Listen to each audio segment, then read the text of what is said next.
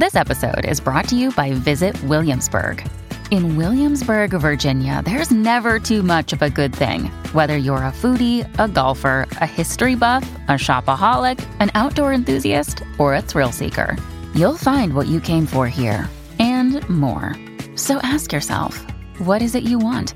Discover Williamsburg and plan your trip at visitwilliamsburg.com.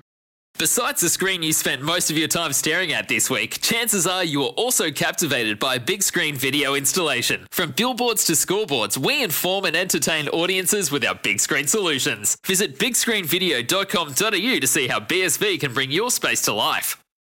The first question I want to ask you, and I want to ask Kemp, we said that Fiji performance against New Zealand had to be the marker in the sand, the 100% effort performance we needed to give us confidence to go into a semi-final against Australia.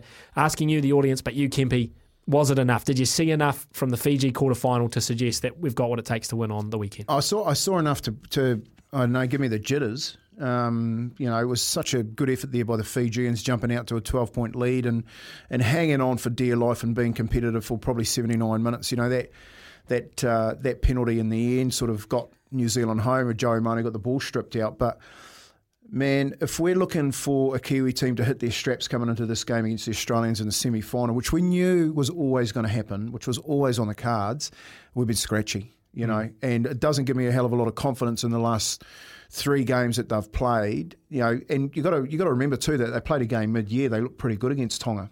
They played the warm-up game against Leeds. They looked really, really good, and then they hit the tournament, and they've looked scratchy ever since. So